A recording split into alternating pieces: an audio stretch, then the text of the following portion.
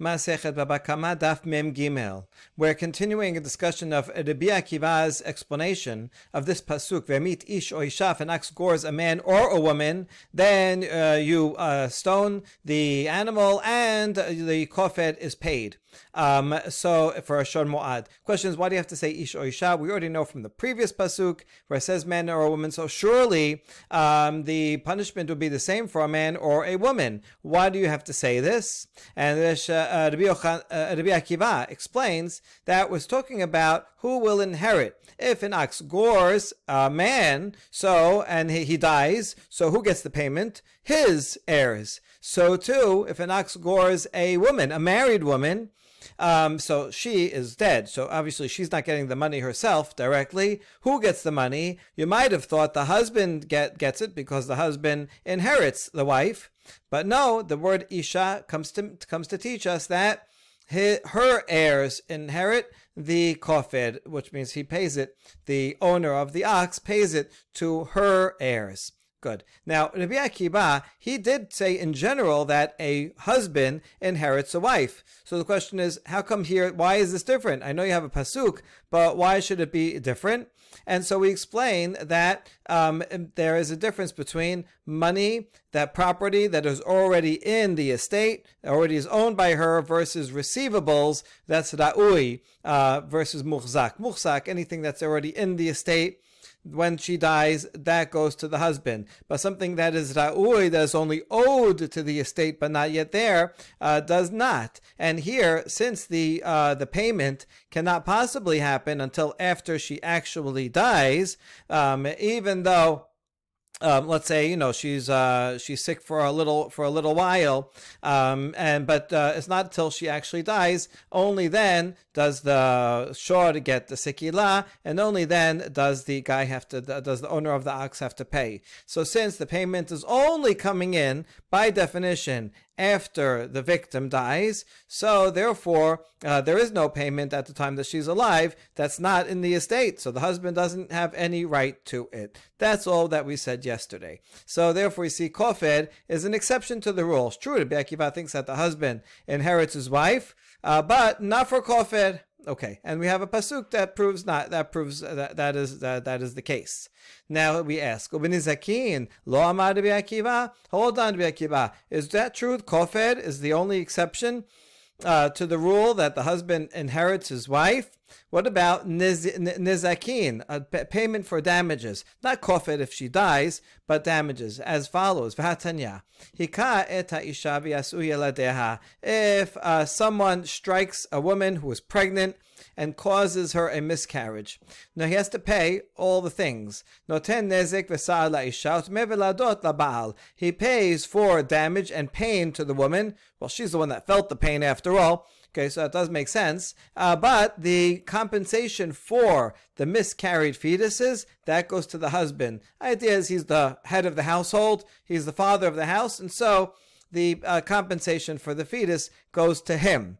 Now, en ba'al noten li'orshav, en ha'isha notenet li'orsheha. If the husband, there is no husband because he died, then it goes to his heirs, the payment for the fetuses. And if there is no wife because she died, then the payment for nezek and sa'ar go to her heirs. This is the key thing that we're looking for. You see here, this is a payment of damages, meaning she's still alive when the damages are owed, all right? Because she didn't die from that. Someone hit her, she lost her pregnancy. Now that guy owes her money, right? He didn't pay yet, and then she died. So at that point, according to Rabbi Akiva's logic, wouldn't it make more sense that since this is owed to her, so then when she dies, the payment should go to the husband? All right, why does it stay with her? Right, and so right, Nizakin, Rabbi Akiva, would he not also say that that's another exception? Because look over here, it says that the wife gets it. Now, we've just finished the Braita with a not related case. if a man hit a pregnant woman who is a Shivcha Kana'anit, who became free, so now she's Jewish, or she's a convert, the common denominator between both of them is that they have no heirs. Their biological relatives are not their legal relatives. So she has no relatives. And even let's say she was married, but her husband died, and her husband was himself a convert, who also doesn't have any heirs, and they didn't have children, and so on. So if there are no heirs, then the assailant benefits because there's nobody to pay it. So there's nobody to claim the money from him. So he gets off scot-free if he does that. All right, that's the end of the braita. And so now the question is, in this braita, why doesn't the husband inherit the wife? Right? After all, the occurrence happened while she is alive, and therefore at the time that she died, this is a payment that's due to her, which the husband should also get, like the same way he would inherit a loan that's due to his wife that is there and current. Amar Rabba bigrusha v'chen Amar Rab Nachman bigrusha. Rabba says, this baraita is only talking about a case where she had been divorced. Let's say they were married, she became pregnant. Then they got divorced while she was pregnant. After they got divorced, so at the time of divorce, right? He owns probably all. He owns what he owns. Anything she brought into the marriage or made herself, she keeps. Right? They divide the assets according to halacha, according to what it says in the ketubah. Good. After that, she's still pregnant. A man comes and causes her to lose her pregnancy. At that point, she receives the money herself because the husband doesn't get it anymore, and therefore the money is due to her. If she dies after, obviously her heirs will get it because a husband doesn't inherit his ex-wife. Right? This is his ex-wife. When she dies, anything that she then has goes to her heirs. That's what we're talking about. Rabbah and Rav Nachman say, but you're right, if she had been married, then yes, you're right, it would go to the husband. Now we ask about that. If she's divorced, would the husband really get all the money for the payment of the fetus? If she's divorced, then shouldn't she get half of the compensation for the fetus? Like, I understand when they're married, that he's the head of the household, and although she's bearing the children, she has some partnership in the development of these fetuses, even more in a way. But still, okay, the father's the head of the household, and so he should get that money, and he'll use it for building the family in the future, and so on. Okay, good. I understand if they're married, that the payment of the fetus goes to him, he's responsible for the kids. But if they're divorced, then it doesn't make sense. She should get some of it. That Baraita said that he gets all of the money for the vladot.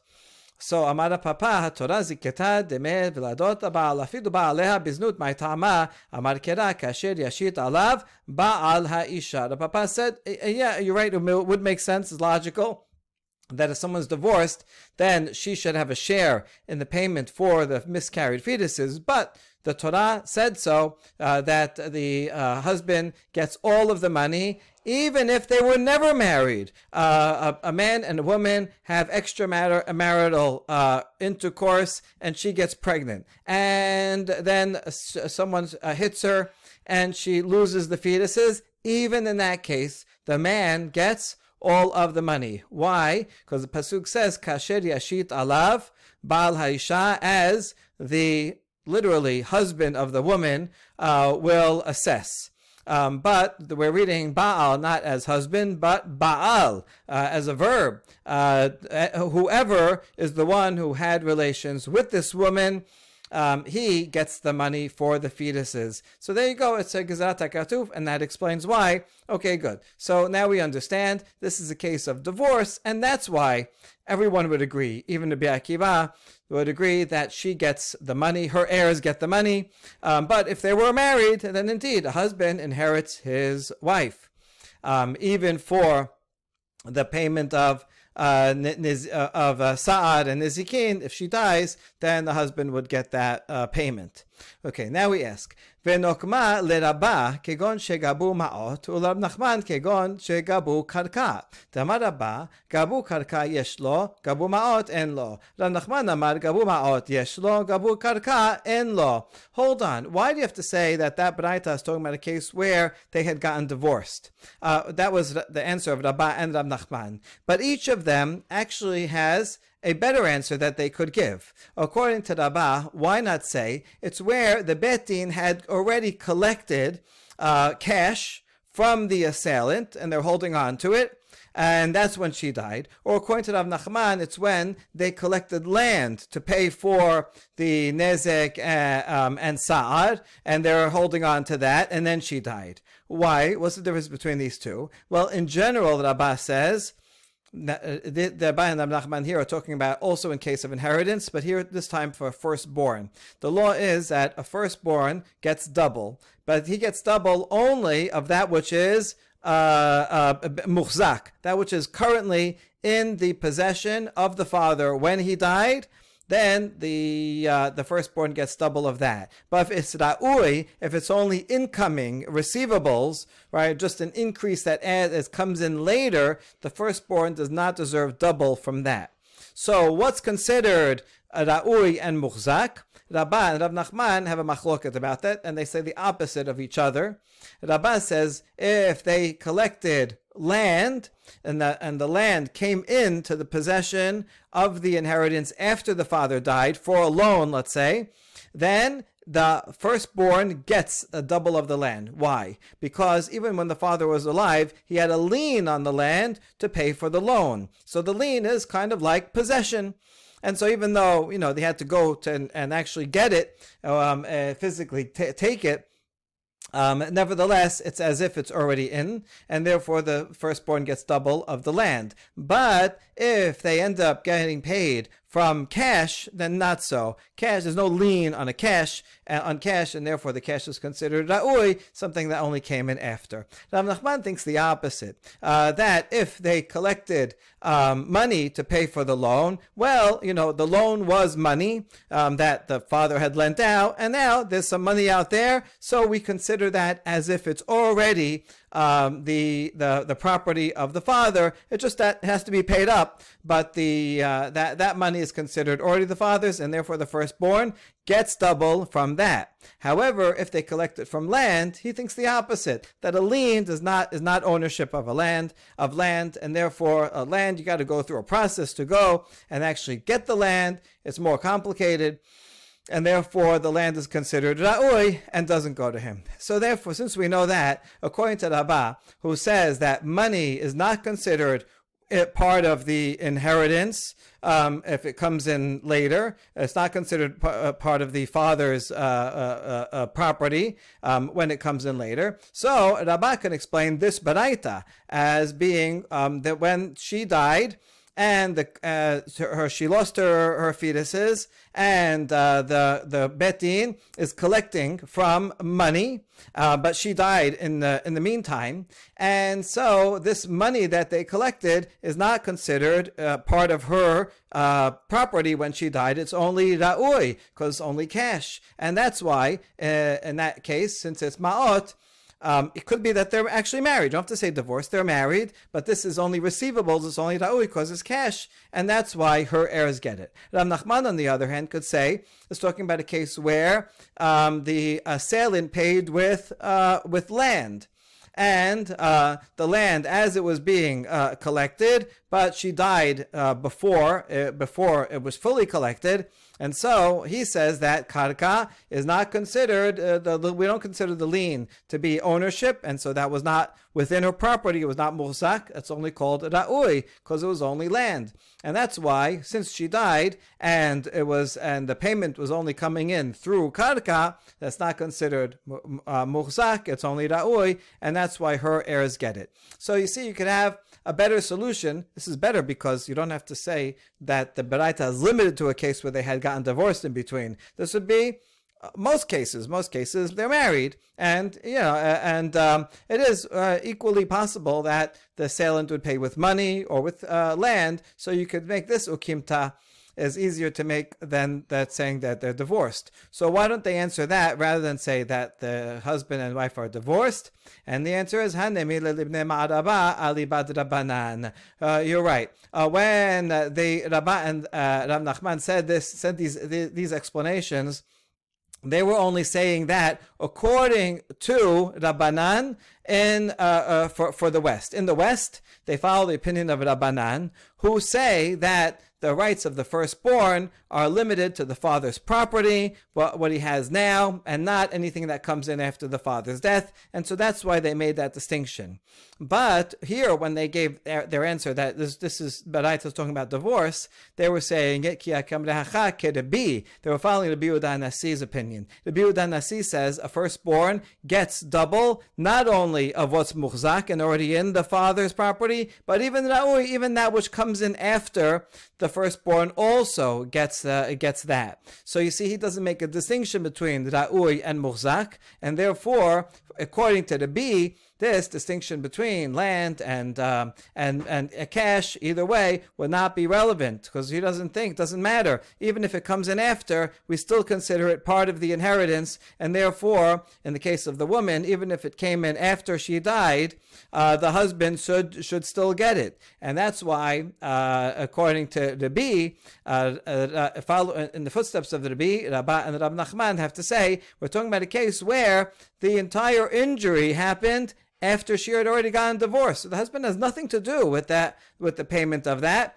except that for the Vladot. Yes, for the Vladot, he's the one that made her pregnant, and even if they were divorced at the time that he made her pregnant, that wouldn't matter. The father of the fetuses gets the money for the fetuses, even if they were never married. But this is the case that the Baraita is talking about, where the wife, her heirs get it because she was divorced, and in this case, everybody would agree, even Rabbi Akiva, who says that in general a husband inherits his wife. The exception would be kofed, because kofed is only owed, the whole payment only kicks in after she's already dead, and so there's no possibility that the husband can inherit that, because it only comes in after, and this case where only when they're already divorced. But if they weren't divorced, then Rabbi Akiva would say that the husband gets and she dies, the husband gets the payment, since the payment was already in effect, was already owed, and according to the B, there is no difference between whether it comes in later or not, and so the payment will go to the husband if they're married, and her heirs only keep it if they had been divorced. Next, we discuss an animal that kills unintentionally. Amar Rabbi Shimon ben Lakish, Shor she'emit et ha'ebed shelo bechavana, patur me-sheloshim shekalim, shnemar kesef sheloshim shekalim yiten ladonav, v'ashor yisakel. Kol zman she'ashor b'skila, ha'be'alim meshalemin sheloshim shekalim, and ha'ashor b'skila, and ha'be'alim meshalemin sheloshim shekalim. Resh Lakish teaches that if an ox kills a slave, but it does it unintentionally, the owner does not have to pay 30 shekel.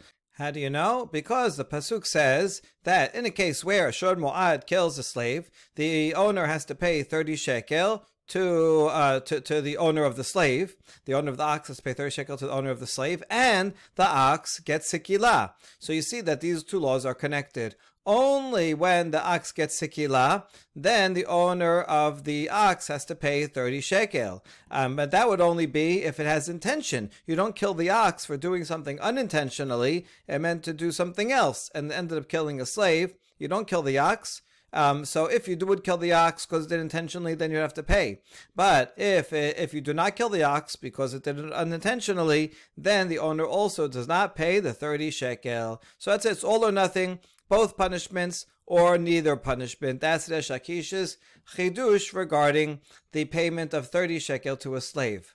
Rabbah gives a parallel statement regarding kofir. Amar Rabbah, shor shemit ben horin shelo bechavana patur mi kofir, shene'emar, hashor yisakel v'gam be'alav yumat. Im kofir yushat alav, kol zman shashor biskila, be'alim mishalimim kofir, and hashor biskila, and be'alim mishalimim kofir. Rabbah teaches that an ox that that kills a free person, not a slave, free person, but he does it unintentionally. He does not have to pay kofir, because the pasuk says, and regarding shor mo'ad, that kills a person, that the shor gets sikila and the owner dies. So, but the owner doesn't have to die because he can pay ransom. So you have these two punishments: the animal gets sikila and the owner pays ransom. So these two are linked together. Only when the ox is killed with sikila, then the owner has to pay the kofir. But if a case like this, where the animal killed but without unintentionally, then since it doesn't get sikila, the owner also does not have to pay kofir. Okay, very good. Seems simple enough. But we're going to challenge it from Abaye. I was going to challenge it from my Mishnah in Masechet Ketubot. Itibe Abaye. Hemit shori et peloni, o shoro shel peloni, hareze mishalem al pi atzmo. My lav kofir la damim. The Mishnah teaches that if there's no witnesses, a person comes and admits and says, my ox killed that person, or my ox killed the ox of that person. We're focusing on this one, that I admit that my ox went and killed a person, but there are no witnesses. Since there are no witnesses, there's not going to be sikila to the animal, right? You don't, even based on admission, you don't give death penalty to the animal. And yet the Mishnah says that one pays, one pays. So what is he talking about? That's the words of the Mishnah. A person does pay based on his own admission. Well, what is he paying? Is he not paying kofir? Even though the animal does not die in this case, because it's only by admission, no witnesses, nevertheless he pays kofir. This goes against the statement of Rabbah. A good question. And so we answer, la damim, no, we're paying money, just monetary damages, not kofir. There are cases where kofir and damim would be different. For example, if you evaluate kofir based on the mehamazik, then that would be very different from the damim, which is based on the damage to the nizak. Here, the nizak is killed. Now, I mean, if an animal goes and gores and causes injury to another person, certainly I would have to pay. So if it kills the person, certainly killing includes injury. So just because the animal doesn't get killed and I don't pay kofir, doesn't mean I go scot-free. I at least have to pay for injury. That's what it's talking about. When there's no witnesses, and but I come and admit my animal killed someone. The animal doesn't get killed.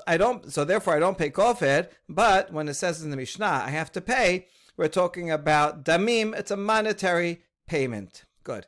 I damim emasefa. Fine, that works as an answer to the resha of that Mishnah. But look at the continuation of the Mishnah. Hemit shori et avdo shel ploni eno mishalem al pi atzmo v'im damim amayla. Continuation is, if I come and admit that my ox killed someone else's slave. Again, there's no witnesses, so we don't put the animal to death for doing this. And here the Mishnah says, I do not pay based on my own admission. So if, okay, I certainly understand, I'm not going to pay the 30 shekel, because we just established Resh Lakish's rule that you only pay 30 shekel when the animal gets killed. But here, there's no witnesses, the animal doesn't get killed. I'm not going to pay the 30 shekel. Also, the 30 shekel is a fine, and now I wouldn't pay a fine based on admission. So that makes sense. It's not talking about this makes sense if it's talking about the 30 shekel payment, because 30 shekel payment will not be paid based on admission, and also won't be paid any case where the animal does not die.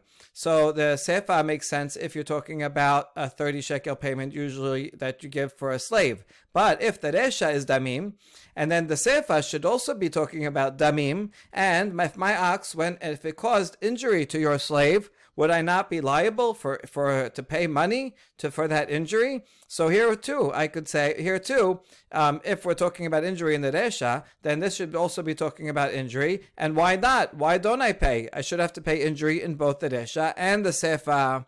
Okay, very powerful question. Amar le, Rabba answers Abaye's question. Yachena lashan yelach resha damim v'sefa kenas mihu shinuya dechika la meshanena lach. Rabba says, listen, I could have answered you with a flimsy answer that indeed the Resha is talking about a monetary payment and the Sefer is talking about a fine, the 30 shekel. But indeed, yeah, you would have to pay a monetary amount in the Sefer too. Just the Sefer is not be talking about that. But that is a forced answer that's easily rejected because it's not a very good answer to say that, the Resha is talking about a different type of payment than the Sefer, right? Because if it's talking about the same payment, then one would have to pay in both. And if it's talking about the standard payment of kofed or the 30 shekel, then one would have to pay in neither. So it's not a very good answer to say that the Mishnah is talking about two different types of payments. So I'm going to give you a better answer than that, right? See, so you better appreciate this better answer because I could have pushed you away with an easy answer, but here's the better one. Edi v'edi damim mihu. So both the Resha and Sefer are in fact talking about monetary payment for damages. Nevertheless, even in monetary payment, there is a different distinction between a free person and if the victim is a slave. And for a slave, one does not pay not even damages if there are no witnesses. How do we know that? As follows: Ben Chorin b'Shalom Kofed al pi atzmo. So in Ben Chorin, a free man ox kills a free person. There is a case where I would have to pay kofed even based on my own testimony. And therefore, it would make sense that I also have to pay damages based on my own testimony. Whereas, as we're going to see, for Eved, there is no case where I would have to pay knas based on my own testimony, and therefore, I also don't have to pay damages based on my own testimony. That's the structure of the argument. So let's fill it in. Where is a case where I would have to pay kofed based on my own testimony? See, the problem is, kofed, by the way, is not a fine. So theoretically, you could pay kofed based on testimony. But the thing is, as we saw above, that anytime there's no payment, anytime the ox doesn't get killed, then there's no payment for kofed. And so usually, when there's no witnesses, the ox is not going to get killed. So we have to figure out a way where somehow there are witnesses and the ox gets killed, and yet that's not sufficient for me to have to pay the kofed, but the kofed is only paid because of my admission. So how can we concoct such a scenario? You'll see here. In fact,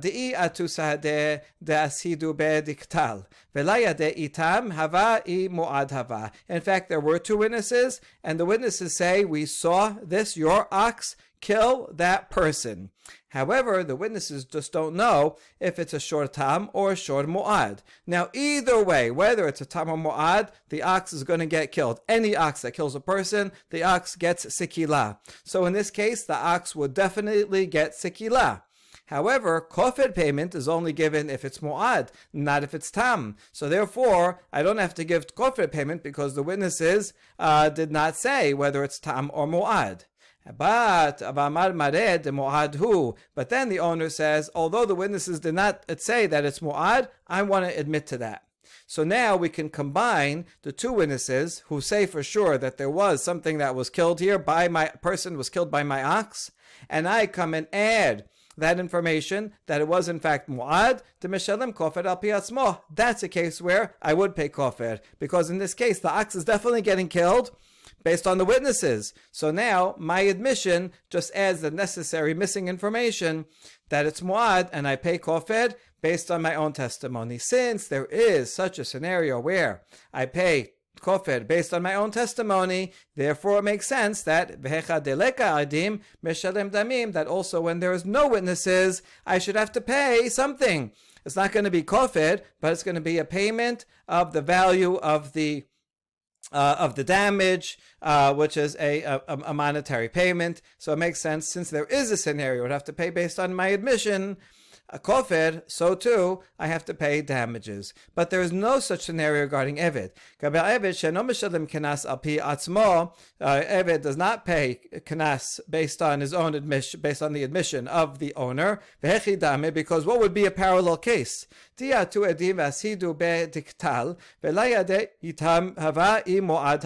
Witnesses came and said, they saw my ox kill a slave. but they don't know if it's tam or mu'ad.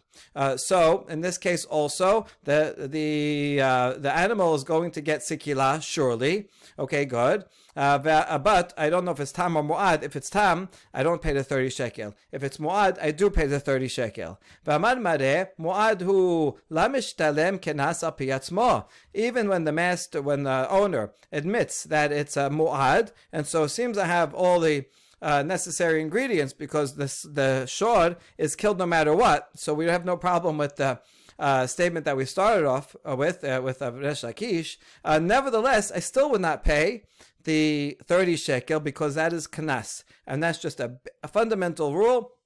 One does not pay a kanas based on one's own admission. And even over here, the admission is only adding one ingredient. I already know that the animal killed based on the two witnesses. Fine, that's sufficient to kill the animal. But it's not sufficient to pay kanas, and I can't pay kanas based on my admission that it's mu'ad. Since there is no such scenario where I would have to ever pay the kanas based on my own admission, so too, when there are not two witnesses, there aren't two witnesses at all, and I just come and admit my shor, which is mu'ad, killed a slave, I do not pay, certainly not kanas, and I do not even pay for the damim, and that's how Rabbah says I can explain that Mishnah in Ketubot, that the entire thing is talking about damim, and there is very subtle but clear difference between the two, right? The difference boils down to that the 30 shekel payment to a slave is a fine, but kofer is not a fine. Kofer is a payment, but it's just that it's linked to, both of them are linked to the killing of the shor, and so they cannot, the kofed or 30 shekel cannot kick in unless the shor is killed. So if there's no witnesses, the shor won't be killed. Nevertheless, when there's no witnesses, there is still damim to be paid regarding killing a free person, because kofed in its essence is not a fine, whereas killing a shor without witnesses, I do not pay damim because the 30 shekel payment is a fine in its essence, and so that translates into a difference of whether there is payment at all when there are no witnesses. All right, so all that seems like a very good. We worked very hard to get an answer, but we're still not going to be satisfied. Mativ Rav Shemuel bar Rav Yitzchak. Rav Shemuel bar Yitzchak asks a question from the following baraita. Kol shechaya beben horin, chaya be'aved, ben bechofer, ben bemita. This gives a general rule that any time an owner is liable to pay for his ox that kills a free person, he is liable also when it kills an aved. And that's true both for kofed and for putting the ox to death. Now, what does this mean? Kofed be'eved mi'ika? What do you mean, whether it's a free person or it's a slave? And you mentioned kofed. There is no such thing as kofed regarding eved. It's the wrong category. Ela lav damim. So rather, when it says kofed here, it must mean a monetary payment. What you see here is that this baraita equates ben hodin and eved. Regarding mita, we got when there's two witnesses, you put the ox to death. Otherwise, you don't put the ox to death, and that is true. That's the same for killing a free person or an aved. But we just established a minute ago, Rabbah's answer in that Mishnah says it's all talking about damim, and here we just proved that this baraita is also talking about payment of damim, and yet here it says that the owner is liable in any case where a free person or a slave, the same. So that would mean that when there are no witnesses, has to be the same, right? But you just said that for Ben Chorin, I have to pay damim when there's no witnesses, but for Eved, I don't pay damim when there's no witnesses. But here it says they should be the same. All right, serious challenge. Ika da amre hu motiv la hu mefarek la, vika da amre amar le Rabbah. So the following answer, some say it was Rav Shemuel bar Rav Yitzchak who gave the answer. He gave the question and he gave the answer too. But others say that it was Rabbah who gave the answer. Hachi katanes is the Braita. This is how you have to explain it. You have to add a few more explanatory words. Kol shechayab beben horin bechavana al pi adim. kofir, chaya be'eved, kenas. Anytime the owner has to pay when his ox kills a free person, and when would he have to pay? When the animal kills a person intentionally, and there are witnesses there, in which case you kill the animal, and then the owner has to pay kofir. So in the same scenario where there are witnesses and it kills on purpose, if it's an eved, he doesn't pay kofir, but he has to pay kanas. The animal gets killed and they pay kanas. So that's where they're equal. And there is another case when they are equal and both pay damim, right? In the first case, they pay kofir or the kanas of 30 shekel. But there's another case where both scenarios they would pay damim, but neither of these cases have to do with admission. So let's explain first. Damim. So when my ox kills a free person, but it does it without intention, although there are witnesses there. So since there are witnesses, since it did it without intention, the animal is not going to get the death penalty. Since it doesn't get sikila, the owner also does not have to pay kofir. Even though he doesn't have to pay kofir, he still has to pay for damages, and that is the same regarding an eved.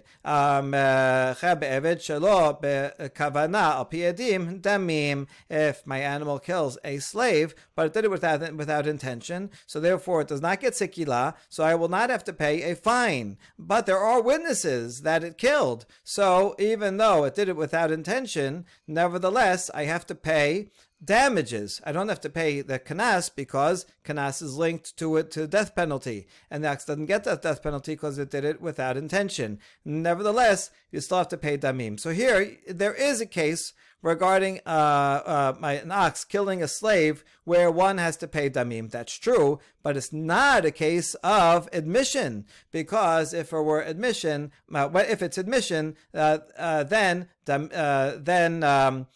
since there is no possibility of ever paying a fine with admission, so too there's no damim with admission. But if there are two witnesses, in which case you would have to, normally if it was b'kavanah, you would get death penalty and you'd pay the kofir. So since there is such a scenario, therefore if you're just missing the death penalty because it's shelo b'kavanah, then you do pay damim for eved. So Rabbah answers, this is what this baraita meant. This was very terse, and you have to add a lot more words, but in essence, that's what this was talking about. But this was not talking about a case of admission.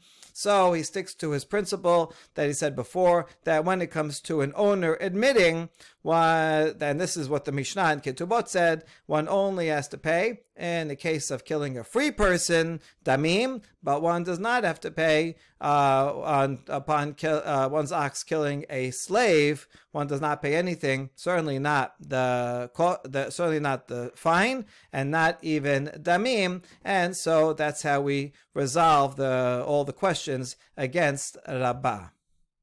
Rava next asks a follow-up question based on what Rabbah just ruled. Amar le Rava, ihachi isho shelo bechavana al pi edim neshalem damim. Rava tells Rabbah, if you are correct that even when someone does not have to pay ransom because, let's say, my ox killed someone else, but it did it without intention, and therefore, since the animal does not get killed, so I do not pay kofir.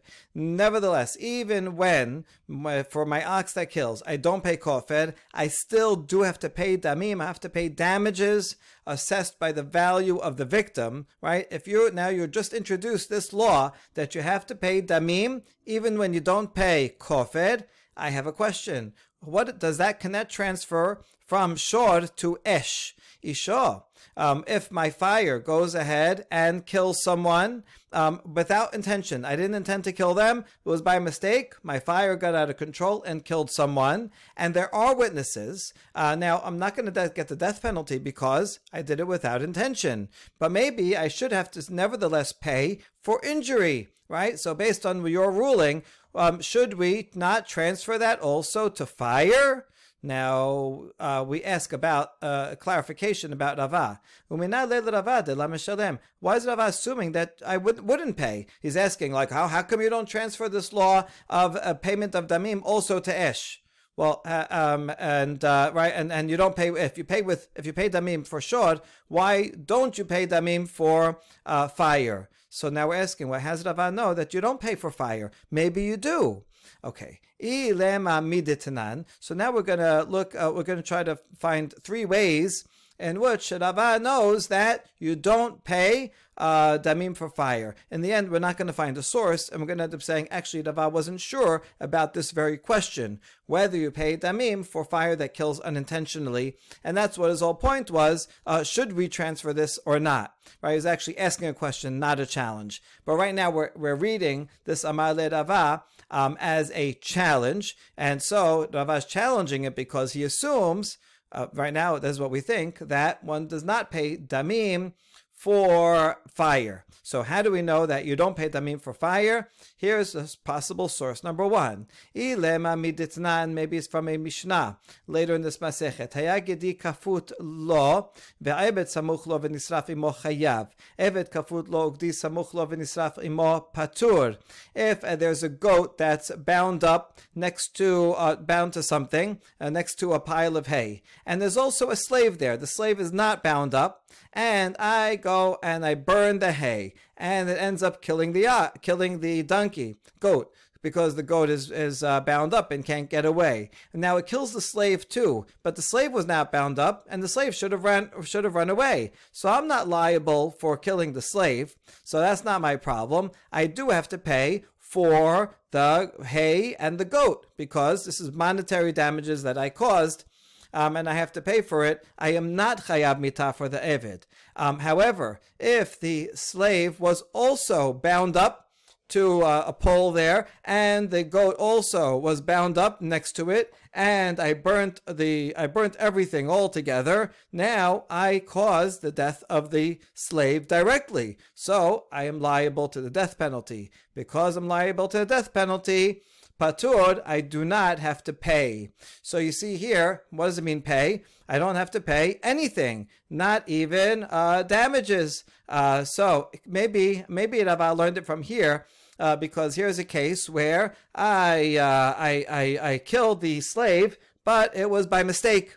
And we're assuming right now is by mistake, and yet I don't have to pay anything at all. So is this not a source to teach me that I don't have to pay?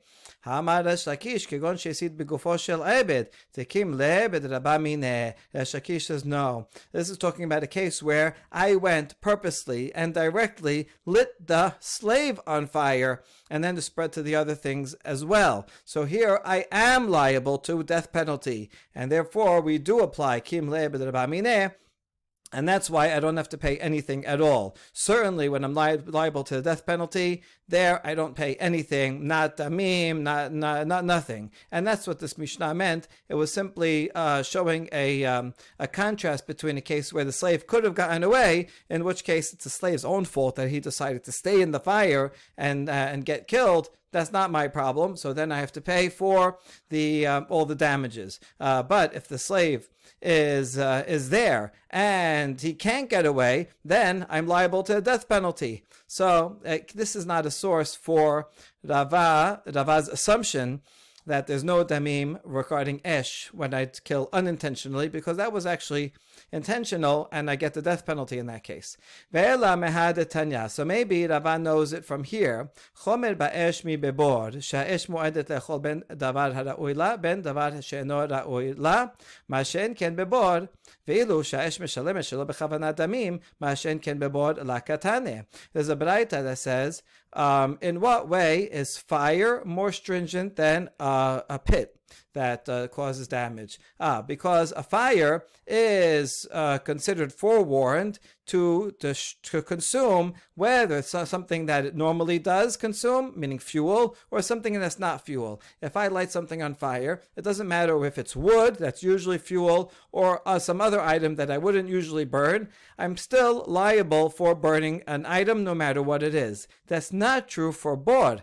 But I'm only liable for certain things. An animal that falls in, I'm liable. Vessels that fall in, I'm not liable. So that's a stringency of fire over bod. That's the end of the Braita. Look how we notice that it does not say that a fire I have to pay when I light a fire without intention and it kills someone, that I have to pay damages, and not so for bod, but I don't pay damages. You see, it doesn't say that here. Since it doesn't say it, it must be because it's not true. That a fire, also, I don't have to pay damages, even when it kills someone unintentionally. So is that Rava's source for his assumption that damages, damages are not paid for esh? We say not necessarily. This is an argument from silence. Dilma tena v'shi'er. Maybe this Braita mentioned one item, and maybe there are more differences. And maybe this esh is in fact another difference where I do have to pay damim for esh. It just didn't bother to mention it. So therefore, that's not a source either. So we tried two sources, but in fact we end. You're right. Ravad did not know that, and Ravad was actually asking this very question: Isha shelo bechavana mi meshalem damim o la? When a fire kills someone, but it was unintentional, I'm not getting a death penalty. Do I have to pay for the damages or not? Mi amrinan, here's the two sides of it. Gaveh shor hu de bechavana meshalem kofer, shelo bechavana meshalem damim, aval isha de bechavana lo meshalem kofer, shelo bechavana name lo meshalem damim. And here's two ways to compare shor and esh. Regarding shor, where if my shor kills someone intentionally, then I have to pay kofer. Shor Mo'ad, where there are witnesses, then I have to pay kofer.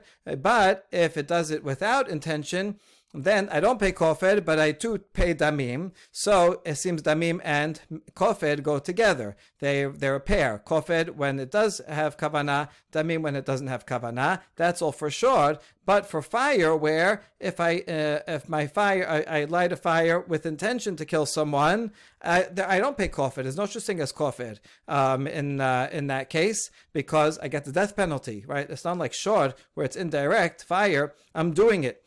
So I would get the death penalty. There's no such thing as kofer.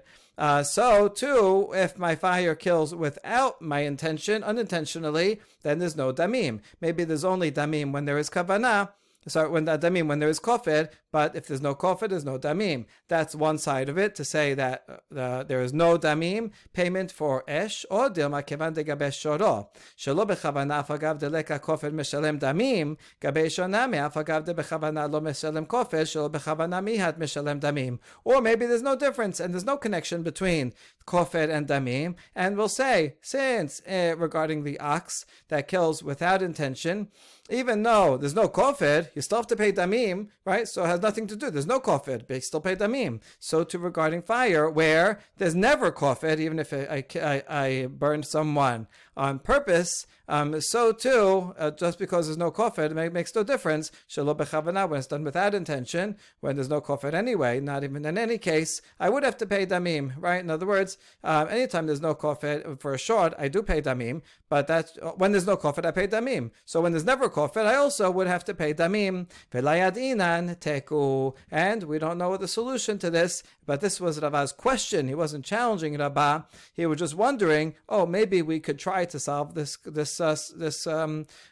dilemma from Rabbah's statement. Next, after discussing at length the opinions of Rabbah and Resh Lakish, we're going to see an opposing opinion. Ki atad Rav Dimi Amar Rabbi Yochanan, also from Medinat Yisrael. Rabbi Yochanan says, a colleague of Resh Lakish, Rabbah is from Bavel. So Rabbi Yochanan teaches, Kofer matamud lomar im kofer, lerabot kofer shelo bechavana ke kofer bekavana. In the case when an ox scores a free person on purpose, shor mo'ad, it says that really that the ox not only gets the death penalty, even the owner should get the death penalty, but If im kofer yushat alav, if he wants, he can pay ransom. Now you don't need the word im there. It could just say kofer yushat alav. Don't kill him. He can pay ransom. Why does it have to say if? That's an additional. That word is an inclusive word to include that there is kofer payment, even when the animal does not kill intentionally, just like one pays when it does kill intentionally. So this is a Yochanan, the opposite of Rabbah's statement that we learned above. Rabbah said that the kofed payment is only when the ox kills on purpose, because that's when you kill the ox, and if you kill the ox, then also you pay kofed. But if it's not intentional and you don't kill the ox, then you don't pay kofed. Rabbi Yochanan says, no, I disagree. Rabbi Yochanan is before Rabbah, so he doesn't have to disagree with him. Rabbi Yochanan does not agree with that position. He says im includes kofed in both cases. Amar le Abaye, ela me'ata aved name, ma'ata modomar im aved, lerabot aved shelo bechavana ke'aved bechavana. Abaye says, if Rabbi Yochanan disagrees with Rabbah because of the word im, notice that regarding Eved, it also says the word im. The pasuk says, im Eved yigach hashor or ama. If the ox kills a slave, it's part of the scenario. It sets up the scenario. It says if it should be a slave that it kills. So it also has the word im. So maybe that word im also is including that for an ox kills an eved, one has to pay the 30 shekel of silver, not only where it does it on purpose, where the ox gets killed, but even if it does it by not intentionally, where the ox doesn't get killed, still the owner has to pay 30 shekalim, and that would go against Resh Lakish.